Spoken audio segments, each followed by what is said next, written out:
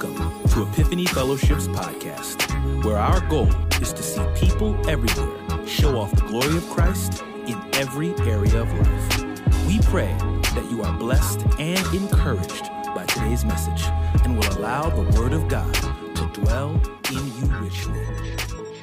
Man. Y'all glad to be here today? Y'all acting like it. Y'all acting like y'all wanted to go and have and be the church. It is a blessing to be in Christ. How many of you believe that with all your soul? You wouldn't rather be nowhere else. You was lost, but now you're found. You're getting put back. How many of you getting put back together? Oh, Humpty Dumpty may not have had nobody to put him back together, but at the cross where we first saw light, we definitely had somebody to put. We didn't have an army put us back together. We had God put us back together. And I don't see you to feel that you'd have to have some stuff in your life that's a mess, and know that you weren't together. But when you recognize the reality of that, you can shout and excite yourself about the reality of the fact that God is putting the pieces back together again. So if you came in here broken and pieces, just pieces coming down Diamond Street, well, God is right behind you picking up those pieces. And I'm believing God's going to put some stuff back together in your life. But don't you give up on yourself. Somebody need to hear that today. It's somebody under the sound of my voice. You're in give up mode. You're in last stage mode. But God told me to tell you today that he's behind you, picking you up, and he's going to turn you around, and he's going to put you on some solid ground. Don't you let go of him. Don't you let go of him. Don't you let go of him. Don't you let go of him. Yeah.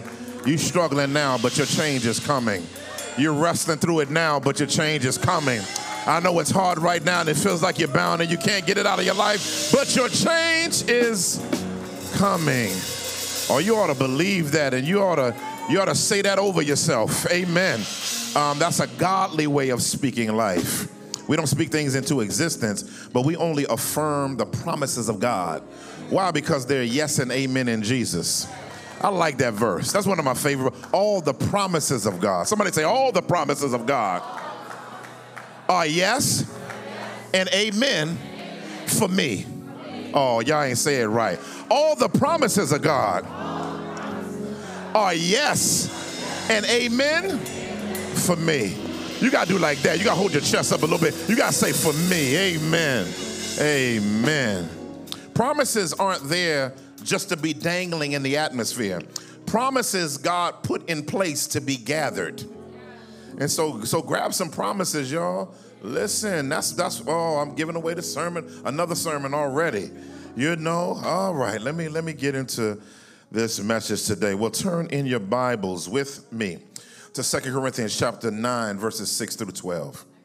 2 Corinthians chapter 9. If you don't have a Bible with you, it's fine. We don't shame about that here.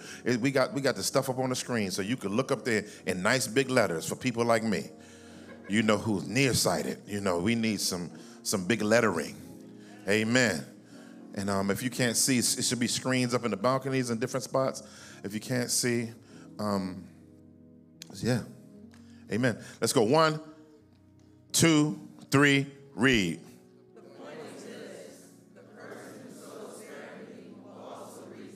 Yeah. And the person who sows generously will also reap generously.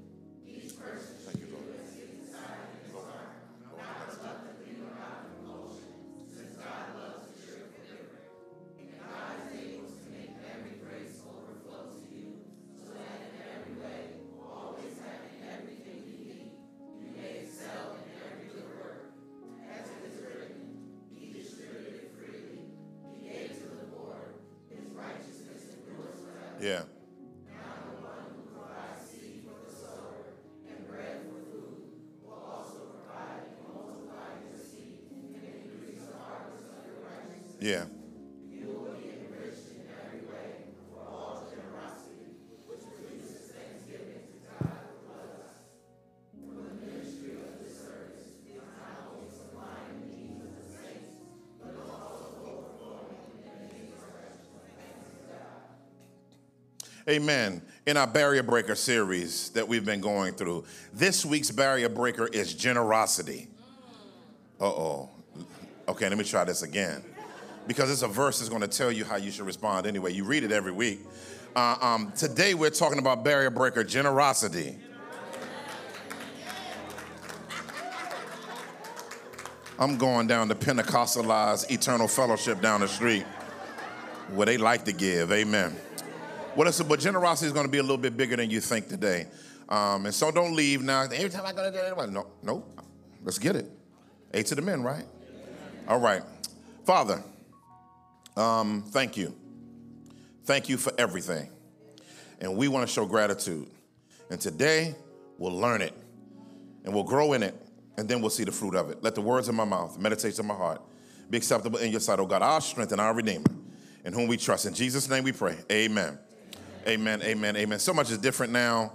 You know, when we were learning, I don't know if any of you are raising kids or have raised kids in the last 15 years, but or 20 years for us. And, man, I'm going to tell you right now, man, they get more work than we got. I mean, their homework is be a lot. I mean, in first grade, I'm scratching my head at the math, you know? I'm saying we do the math this way, and they trying to tell me how to do it another way. And I'm saying it's an easier way to do it, but they got a whole new process. It's not new math, it's just a new process. And so as you start learning, you know, back in the day, it was 4 food groups, now it's 6. I was like, I thought, would God make more stuff, you know? I didn't know. So as I'm looking at the food groups, I'm like, wow, most say 5 food groups now. So they say fruits, vegetables, dairy, some of y'all saying it out, the elementary school teachers, y'all doing it already. Meat and grains and the nutritionists. And what's interesting about those is each one of those families of food groups play a role in the nutrients in our life. So some give protein, some give certain vitamins, others fiber, different things that all of them are made for and God created them for in our life to develop us. But what happens sometimes is you can go through what's called a nutrition deficiency or anemia. And what that is there are things that happen to you physically that is a sign of the fact that you're lacking in the proper nutrients in a particular area of your life. So when I had a trainer,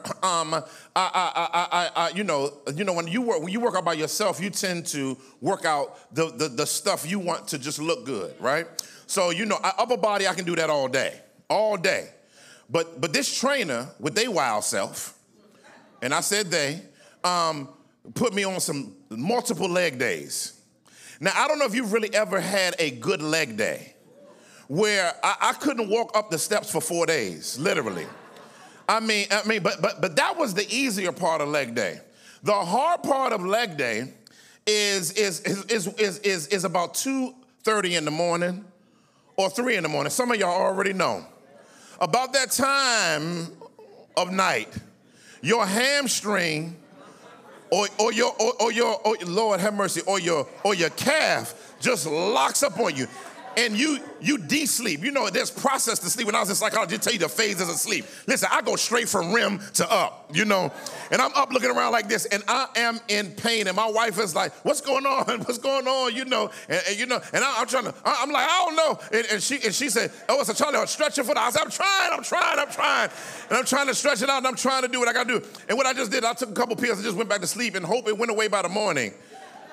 But I ended up finding out that the reason why I was getting Charlie horses is because I had a potassium deficiency. And if I take the potassium feeds my muscles so that my muscles can properly take the workout. So that when I work out and when I work hard, they won't lock up on me, they'll relax for me. In other words, my body was telling me that I wasn't getting all the nutrients in my life that I needed in order to live and properly function. Well, the Christian life is the same way. Although there are 5 food groups in the world, there are 3 major overarching food groups in the diet of the Christian that's expanded into multiplicity of subgroups. There's faith, hope, and love. Those are good food groups. But the ones that help us to grow with nutrients is to get those nutrients into us, to help the nutrients that's already in us with the fruit of the Spirit, is prayer. Prayer is a dietary vitamin, family. The Word of God definitely is nutritious. Faith, believing God, is one of those means of grace that pumps in us the nutrients to grow. Confession and repentance. It's what you call, if you want to go through a cleansing. I don't know if you ever went through one of them cleansings. You know, faith and repentance is like doing a juice diet all week. And you know what your body does? You go to the bathroom a lot. And what's happening is toxins is getting out of you. That's what repentance and confession is for, to flush some stuff out of you. I wish I had a church's help up in this place today. But then another thing that God uses for our dietary connection is crucifying the flesh. He uses all of these things as ways of getting gospel nutrients in us and getting mess out of us. Suffering, challenges. He uses that as well. But not only that, pruning. Pruning doesn't mean you did something wrong. It just means that something's attached to you that shouldn't be attached to you. And in order for you to grow, you need some fiber from the Holy Ghost to push it out of your system. But not only that, Christian community. Listen, you got to go eye to eye. You can't just be on Zoom all the time with the saints. Skipping church going once a quarter on the saints. Listen, you're going to deal with a deficiency because God recreated your spiritual digestive system to process these things as a part of your growth. I wish y'all would hear me today. But last but not least of the good gospel fruit groups is generosity. Somebody say generosity. When you got these in great flow in your life, what will begin to happen is you will have a balanced diet. And as we develop a balanced diet, we begin to grow as believers and be all that God wants us to be. And so as we talk about generosity and we look at the Apostles Paul talking to the Corinthian church, the immature church in the New Testament, he had to deal with them on so many fundamentals of why their nutrition was down. That's why he talked to them in 1 Corinthians chapter 3 about the milk of the word being in their life. And so he didn't want them to have any dietary issues. Most of 1 and 2 Corinthians is about God growing them. But here in 2 Corinthians, he has a chip on his shoulder about the fact that they don't respect his apostleship. And so he's writing them back to challenge them on respecting his authority so that can be a part of nurturing them in the faith so they can grow in every area of their life. And so here in this passage, he's doing what's called a missionary offering. And what he does is as he's doing this missionary offering, he begins asking for offering, but he also gives education about giving. Now, you're going to see today that last time we talked about giving or generosity, we talked about it being worshipful to God primarily. In this passage, actually, I'm going to talk to you about the comprehensive life benefits of generosity. In other words, now we talked about God. Now we're going to talk about the benefits of them in your life, the benefits of giving. I'm getting ahead of myself, but there's two types of giving in the Bible, in the Old Testament. The first type of giving is storehouse giving. The second type of giving is personal giving. We're going to come back to this. Storehouse giving is giving to the covenant community to honor God and be a distribution center of blessing. But then there's just your life in everyday life. And we're going to see some examples and we're going to see some Bible on it where in your everyday life, you don't have to, beyond your normal giving, you should also be giving relationally to other people as they have need. Now we're going to talk about what that looks like because I know some of y'all looking at me funny, but some of y'all want to receive some stuff. You want to be the recipient of the giving, but God didn't build you to just be a recipient. You built different. My son always tell me, Dad, I'm built different. So we built different. And so because you're built different, you're built with a giving disposition. Because your Savior died in giving his life to you, now that DNA of giving is in you, and so you should be in a place where the dietary might of Jesus's body that's in you motivates you to be a giver as well. And so I got 1.1.0 and I'm out your way. Generosity breaks barriers in every area of your life. Generosity breaks barriers in every area of your life. He said the point is this, verse 6. The person who sows sparingly will also reap sparingly. And the person who sows generously will also reap generously. What's interesting about this passage is it's so clear. It would have been very, very clear to the Corinthian church what Paul was talking about. Because they were in an agricultural environment. When my wife and I were in Israel this past year, a few months ago, and we were in Turkey and we were in Greece, it was unbelievable how many farms was out there. The Italian farms, I wanted to get off the bus and go get me some Roma tomatoes, some pumpernickel bread, some truffle mayo, and some mustard cheese and mozzarella. Put it in the jar, put some basil on top of it when it come out like that. Yakao, salt, pepper, boom, yakka. Listen, I used to not like it, now I love it. I'm telling you right now, ain't nothing like some fresh farm-to-table food.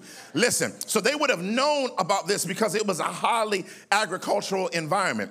And so in there, when he says, instead of using the word giving, he uses the word sowing. It's a very important distinction because sowing has a different connotation to it. Because he's pulling on the agricultural terminology of the fact that no one in their society saw a farmer sow like this. That's that because if he sowed like that, he's going to have pretty bad harvest.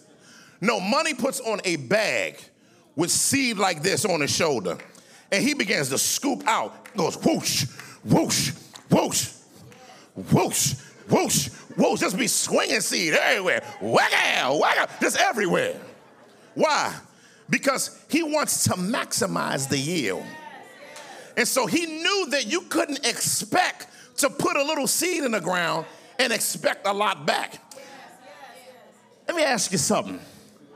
You can't expect to bless God and people with just a little bit, but then demand a full field of harvest. And see, it doesn't work like that. I'm just preaching the text. Don't get mad at Pastor E. I'm just telling you what the book says. And so many of us don't understand this principle. And actually, Jesus dares us to maximize it. It's a beautiful principle. Now, what he's not promising is prosperity of billions. Talking about if you sow a seed today, amen. Come in the $500 line, amen, and you come up here, God already told me that he's going to release. Yeah, he's going to release something on your life that, listen, cars, and I see cars and houses. I see relationships. Some of y'all are there. Go ahead and preach like that, Pastor. I give everything I got. Tell me everything you want to give me, Pastor. Right? But it's not this. God's not a slot machine. God's not a slot machine where you put in a quarter and expect a jackpot. Oh, I need to go down the street.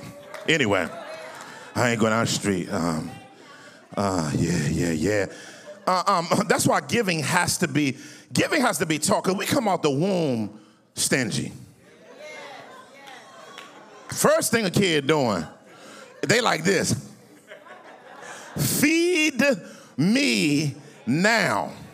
Don't let them become a toddler and get some friends.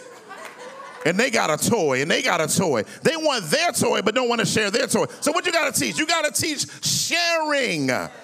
Listen, being generous is just not natural. So you got to constantly do this. So my kids, you get them some money, when they was little. I say, now we got to give to God. They say, give to God? He up there. Me down here. He on cattle on Thousand Hill like in devotional. He don't need my money, my $10. Listen, when I was little, you get $1. Listen, you ain't thinking about nobody. You going to the corner store. You going to get you some Boston baked beans. Some of y'all don't know nothing about that. Some lemon heads, some Fireballs, that little Hershey box of ice cream, a quart of water. Y'all don't know what I'm talking about. And listen, when you get money, it be burning in your pocket. It be like this, I got to spend it. That's how we are. That's how kids are, right? Because we like, man, I got it for me. But now we got to that's baby thinking. When God blesses you, he doesn't give it for it to burn in your pocket for you. He wants you to begin. See, maturity is having a more comprehensive understanding of the way the kingdom works. And until God's people, we learn how the kingdom works, we're like the kid with $1 burning in our pocket that wants to spend everything on ourselves. And so he says, you want to reap generously. I love the way Proverbs 11:24 says, he says, one person gives freely, yet gains more. Another withholds what is right only to become poor. The idea is hyperbole. Doesn't mean if you don't give, you're going to automatically become poor. It's hyperbole to just talk about the lack of yield versus the maximization of yield. The phrase only to become poor can be translated there, means to come to lack. Deuteronomy chapter 15:10 says, give to him and don't have a stingy heart when you give. And because of this, the Lord your God will bless you in all your work and everything you do. So what we look at is we look at the reality, again, that there's two types of giving in the Old Testament and in the New Testament. There's storehouse giving and there's personal giving. Now, even in the Old Testament, you'll see in Malachi 3, we're not going to talk, we don't believe in that curse with a curse stuff if you don't give. We just believe if you sow sparingly, you don't reap any. You reap very little. If you sow nothing, you get nothing. If you sow bountifully, you get something. That's what we believe. We don't believe you're cursed with a curse because Christ became a curse to become a cure for us. So we don't work with that, right? However, right, because some preachers think you got to teach the tithe to make people give, but I want to Holy Ghost you, not hinder you. We'll talk about that in a minute. So storehouse giving in the Old Testament was giving to the temple and the work there.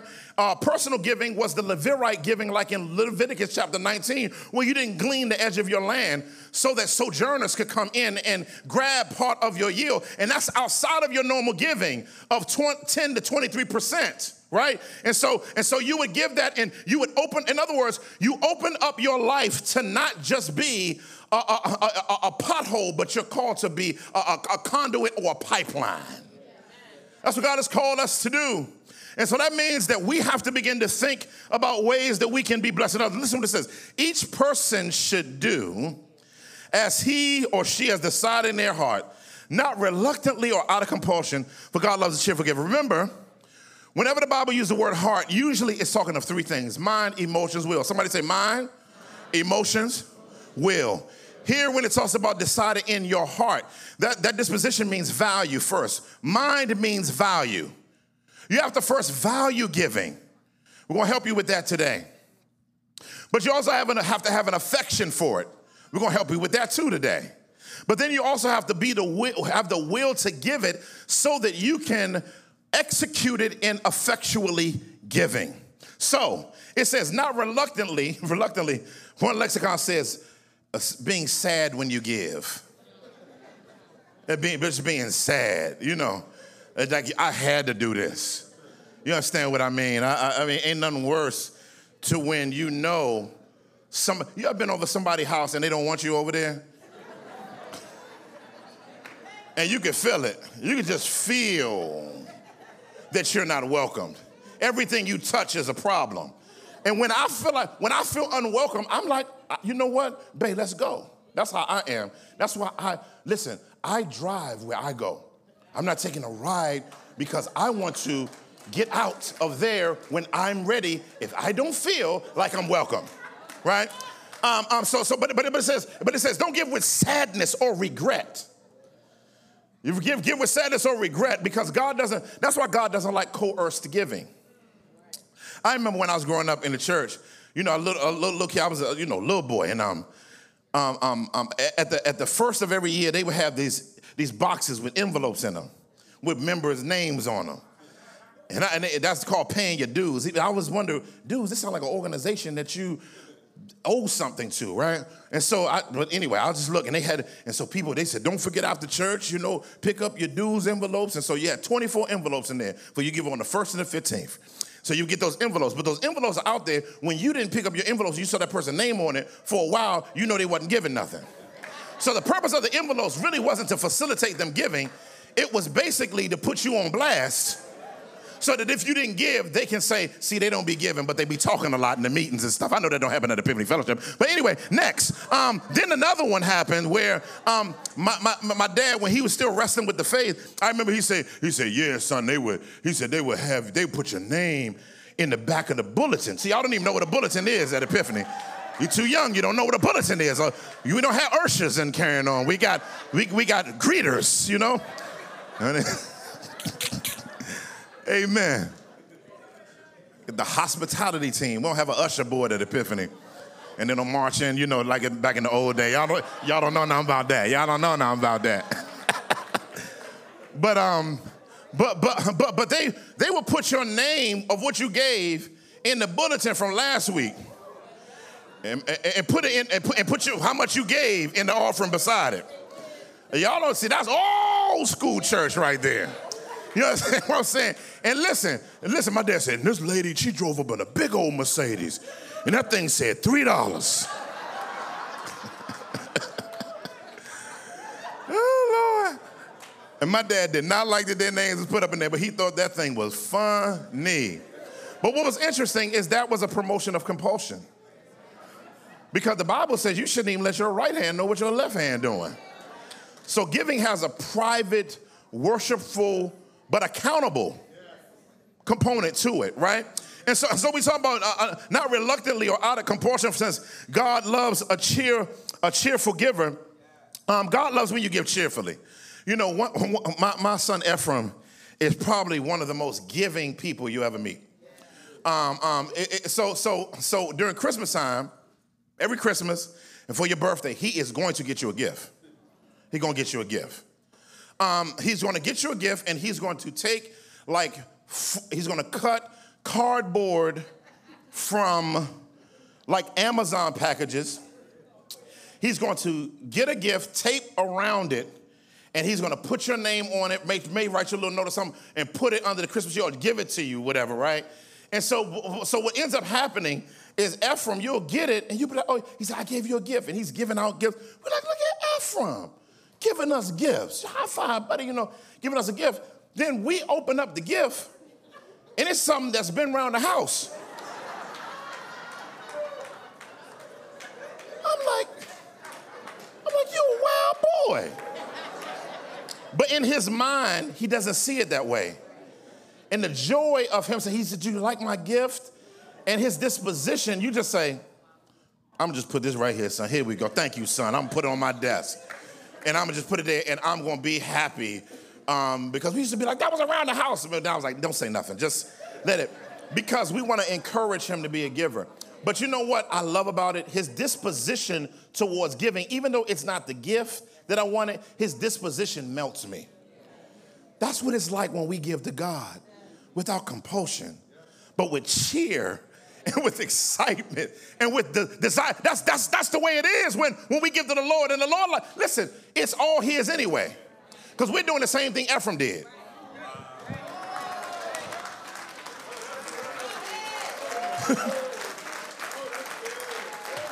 Basically, we're wrapping what he already created.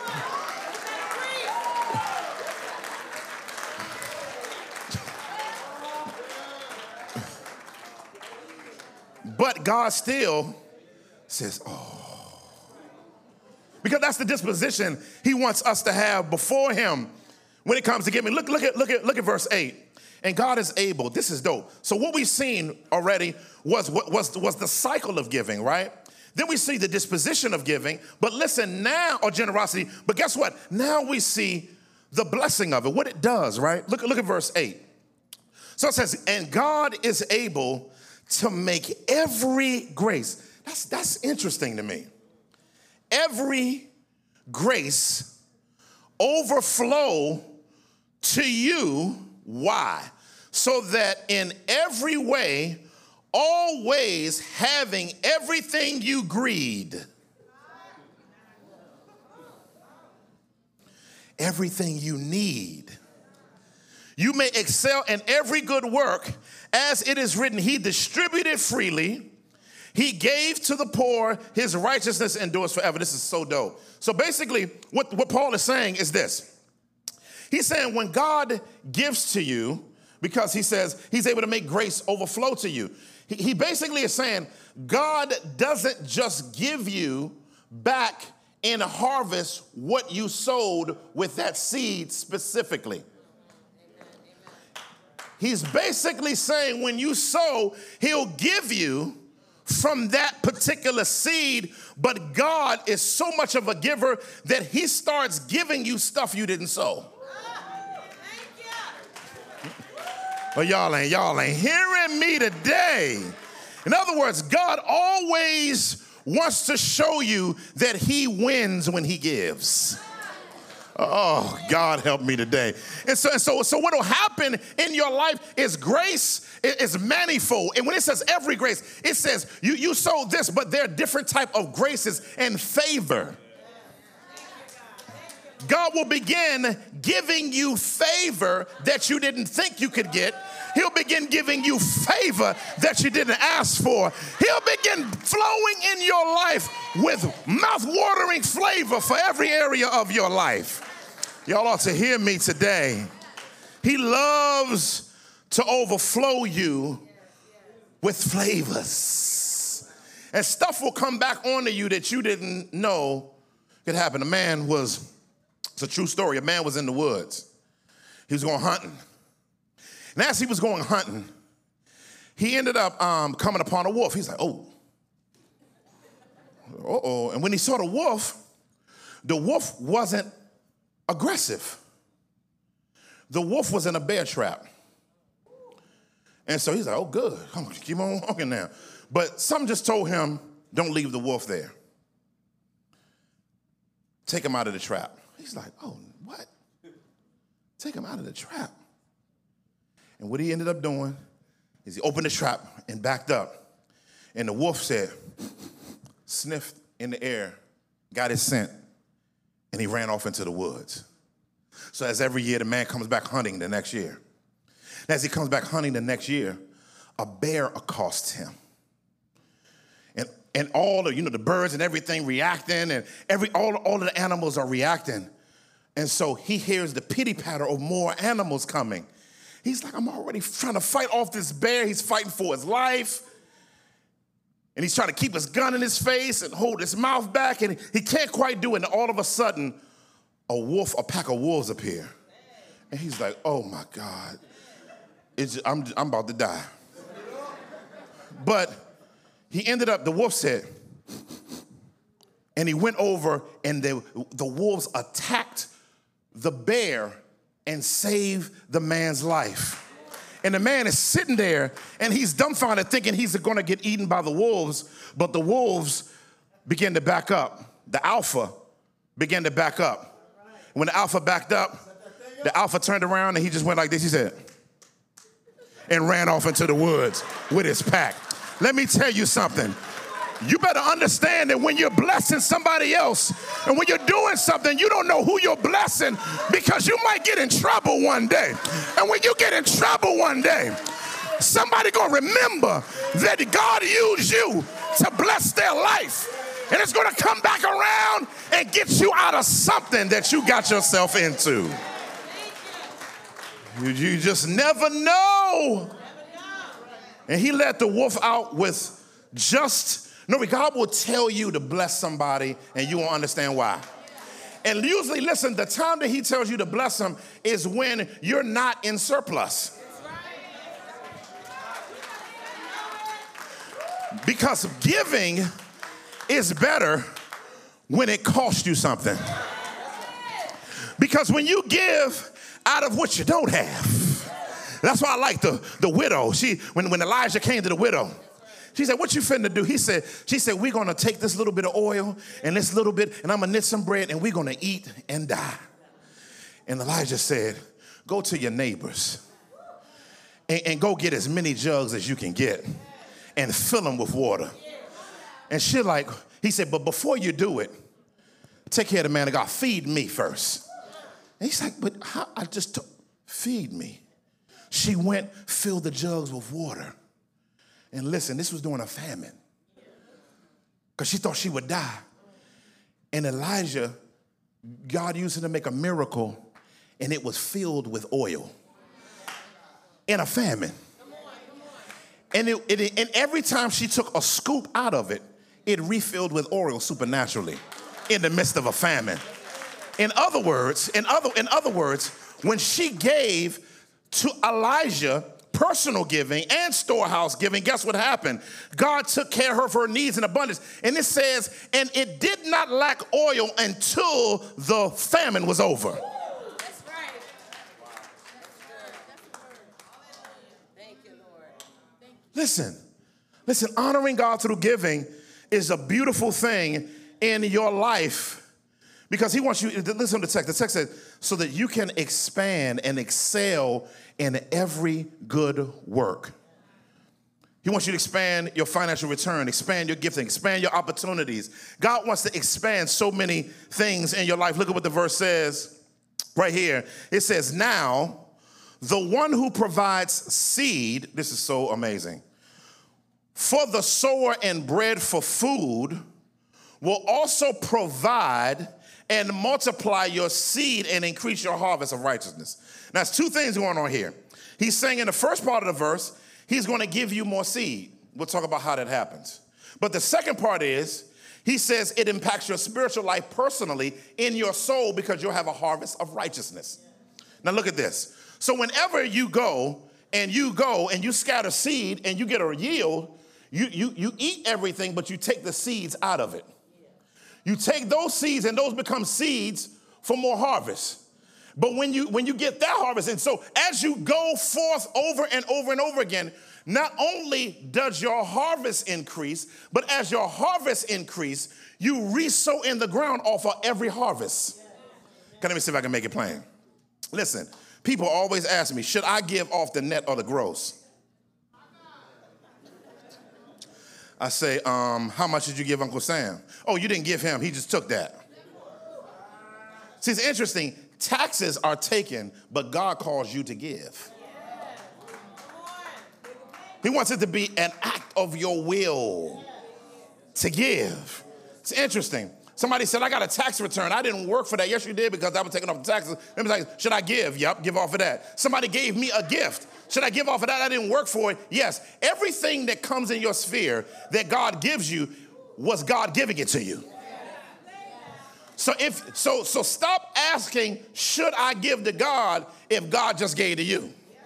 Okay, I'm by myself. But then, this is beautiful. I'm landing this mug. So what begins to happen is, he said, you will have a harvest of righteousness. Listen, harvest of righteousness is he's pointing to the fact that giving is sanctifying. It's very sanctifying. It's sanctifying, but it's also something about generosity that intensifies your fellowship with the Lord. Not only that, there's something about generosity is worshipful, and something about generosity is spiritual discipline. Take spiritual discipline to give. And as we look at the reality of the fact that it's spiritual discipline to give, it does something in us. He says, you will be enriched. I love this. In every way for all generosity, which produces thanksgiving to God through us. Amazing. He said, for the ministry of this service is not only supplying the needs of the saints, but is also overflowing in many expressions of thanks to God, which points out three things. Breaking barriers, generosity breaks barriers of personal faith for endeavors in life. It breaks barriers in other people's life, but it also breaks barriers in your fellowship with God. Let's look at breaks barriers of personal faith for endeavors in life. What will happen is, as you give and as you invest and as you think about that, God will bless the personal endeavors in your life. Listen, I've seen through giving, God blessing my LLC. I've seen through giving, God blessing the church. I've seen God doing so many things through being obedient to the reality of God in giving. Giving helps you believe God and trust him because you have seen him provide before. And when you've seen him provide before, it's amazing to you. That's why your giving, when you give to somebody personally, it breaks barriers in their life. Okay, let me see if I can make it plain. So our house is about to turn 100 next year. It's an older house. You know, it's some rehab to a decent rehab, but it's still an old house nonetheless. And so we had the HVAC system go out. Now, I don't know if anybody in here understands what I just said, but an HVAC system isn't an air conditioner that you can just buy from Home Depot and slip in the window. That's $7,000 minimum. So that was all the emergency fund, the little Dave Ramsey little stuff. You know, he's talking about keep this much in the bank. I'm like, that's a bag right there, Dave. That's our bag. You feel me? So then our basement flooded. Whew. I sent the elders the picture just, you know, we were surfing in the basement. It was just coming in the house, just crazy. And it was sewage too. So that meant that we had to, so we went to our insurance. Our insurance said we'll cover the furniture, but we won't cover these other things. So he said, you got to work to get rid of that. So he's like, how are we going to get rid of it? So we had to get the basement cleaned, you know, real clean, not no spick and span. We need professionals with suits to come on in there to clean. But the other thing is I had a guy say, what we need to do. And so he said, man, I got to dig into your foundation. Listen, if anybody got a house, you already the foundation is a different level of money. So he said, we're going to have to do a perimeter drain around the entirety of your house and lead it into the sub pump. And I just was like, how much does that cost? He said, I'll send you an invoice later. When they tell you that, that means they got to sit down at the table and calculate. If you can't give me a number on hand, I know there's finna be a bag. So he says, we narrowed it down for you, Mr. Mason. It'll only be $5,000. Now I'm just like, we just spent $7,000. You know, I'm getting upset. And I can sense the Holy Spirit saying, you still haven't learned, have you? I was like, what? It was like the Holy Spirit's like, when you gonna trust me? Like, what calamities ever happened in your life that I've never taken care of you? So my wife was on the phone with somebody, and somebody found out. And then somebody called and said, the Holy Spirit told me to give y'all the money to get it fixed. Guess what that did to our faith? It increased it. It increased it because when God provides, when you have nothing, when God always allows something too much for you to pay for to happen to you, so that he can show you that your hourly wage or your salary, listen, I don't base my provision holistically of you based on what you work for. Sometimes God just want to do some stuff in your life that you didn't work for just to love on you and take care of you, but it's also still connected to you sowing as well. I'm closing. It's a woman. She was like the block mother. I mean, everybody in the neighborhood loved her to life because if your parent was a crack addict, she made sure that the babies were changed. She fed them. You know, if somebody needed a quick place to stay in the basement, she made sure that they was good. They could stay in the basement. Birthday parties, she would host different things. She did, so give kids. She was one of them old mothers in the church, you know, when it's your birthday, they balled it up, the little money, and you hold out your hand, son, come on, work with daddy. There you go. No, open your hand, there you go. That's how you, and they do it like that, and they say, shh, and back up. You know, they put a little something in your hand on your birthday. That's the type of, she was that type of woman. And so she did this for so many kids in the neighborhood, and they remembered her and they loved her so much, and some of them moved out and some of them remained in the neighborhood.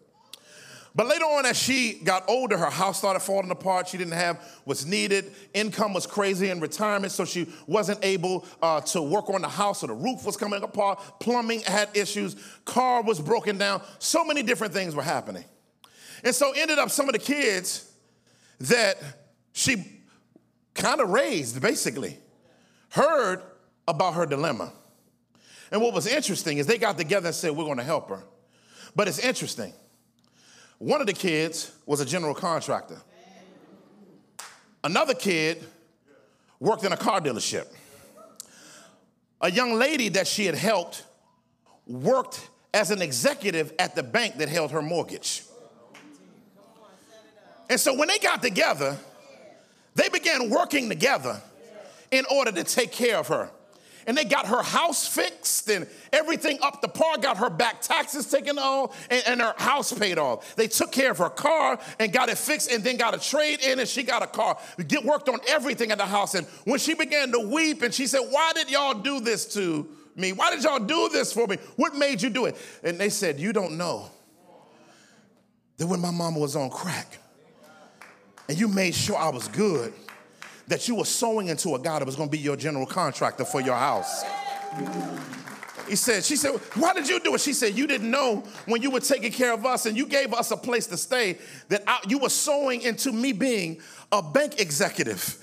And you didn't know, and every person was talking about the reasons. Then they said, when you were sowing into us, you were sowing into us, but you were also sowing into stuff that you didn't know that was going to happen in your life in the future. And when that thing happened in our lives and you blessed us, we were so blessed by your impact on us. We were so blessed by your love for us that all those years for nothing, you gave while you were struggling. You gave while you had nothing. So who would we be if we wouldn't give back to you what you gave to us and more, because we wouldn't be here, right here, able to do it if it wasn't for you. Well, I wish I had a couple of people under the sound of my voice that know that they wouldn't be here if it had not been for the love of Jesus looking out for you, taking care of you. He rocks you in the cradle of his arms. He blessed you and took care of you. He took care of you when you had nothing. He loved you when you had something. I wish I had a church that would understand that the Lord is good and his mercy endures forever. Grab your neighbor by the hand, rock him and shake him, shake him and rock him, rock him and shake him, and say, if it had not been for the Lord on my side, where would I be?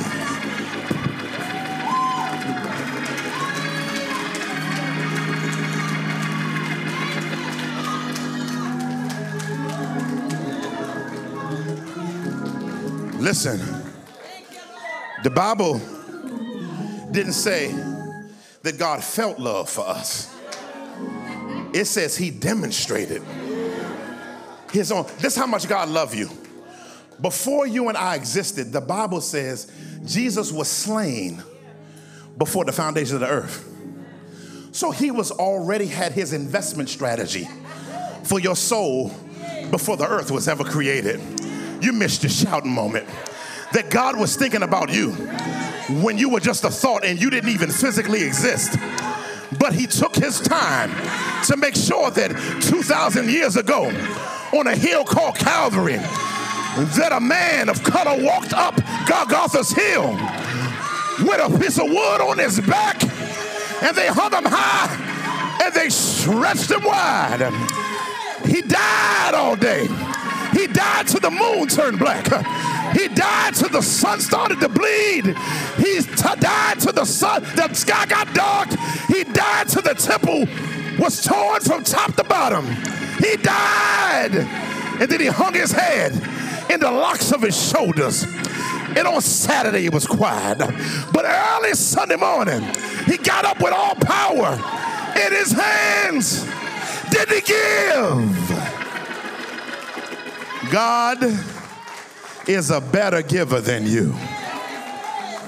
And so how dare we not invest in God's kingdom? But also, how do we not invest in other people? If you know somebody here is single and they don't have family and they get COVID, look out for them. Listen. I want giving to just be in us. I just want to be something that it's not a thought. Then when it's time to bless the community, it's time to do different things for one another and for our city and for our ministry and our church. And so let's become the church where giving isn't a taboo here. We've never fleeced you. We've never done 10 offerings, 5 offerings, 3 offerings. But we do believe that giving is a part of your spiritual life. And listen, when you don't give, you miss out on nutrients.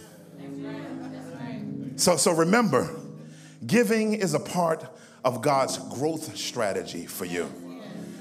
Because the more you're able to give even in that area, you can give your life even more. It all is cyclical. Every head bowed, every eye closed. Maybe you're here today and you've never placed your confidence in the greatest giver of all times. The greatest giver of all times is Jesus. Jesus gave his life as a ransom. It's a ransom for me and a ransom for you.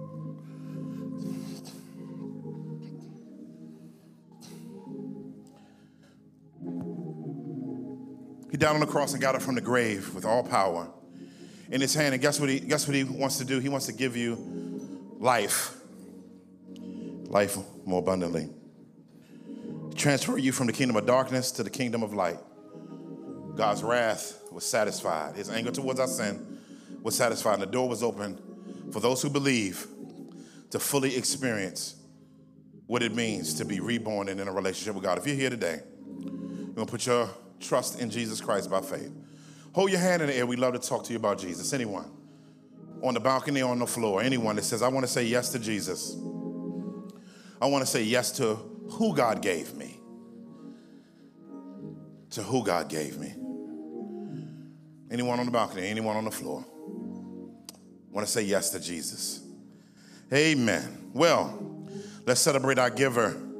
Let's take communion. Communion is a time to celebrate the one who gave the most to us. Communion is a time also to remember God's generosity towards us in Jesus Christ. So if you want to take the elements, if you're a believer in Jesus, and you want to participate in communion, hold your hand in the air if you didn't get the elements. Hold your hand up. Want to make sure you get it. Anyone didn't receive communion and wanted to participate?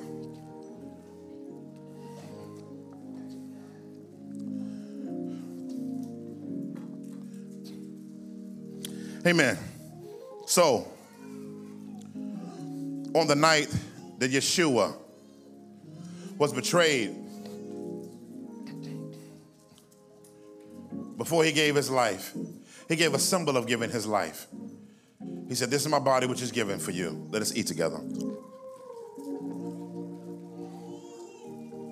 The blood speaks of the finality of the inauguration of the new covenant through his blood. As he's given for a sacrifice, just like a sacrificial lamb during Passover, the lamb would have been bled out. That bleeding out was to cover sin, but Jesus didn't just cover our sin, he took them away. Let us drink together. Well, Lord, break barriers in our life through us functioning as healthy givers. Lord, you've been wonderful to us and you've been good to us. And we want to show gratitude by both obeying and enjoying investing in your kingdom and in other people. Now unto him who is able to keep you from stumbling and to present you faultless before his throne with exceeding gladness and joy. To him, our God and Savior, be glory, majesty, dominion, and power, both now and forever. Everybody agree with that said? Amen. God bless you. Take care. Hello, this is Dr. Eric Mason, founder of Passive Epiphany Fellowship. Thank you for tuning in today. Hopefully the word of God was a blessing to you. Also, if you want to help us build the kingdom from Philly and beyond, particularly in inner cities, partner with us today. And if you don't know Jesus as Savior, based on his death, burial, and resurrection, place your confidence in him and go from spiritual death to spiritual life. Tune in next time so we can see you go from spiritual emphasis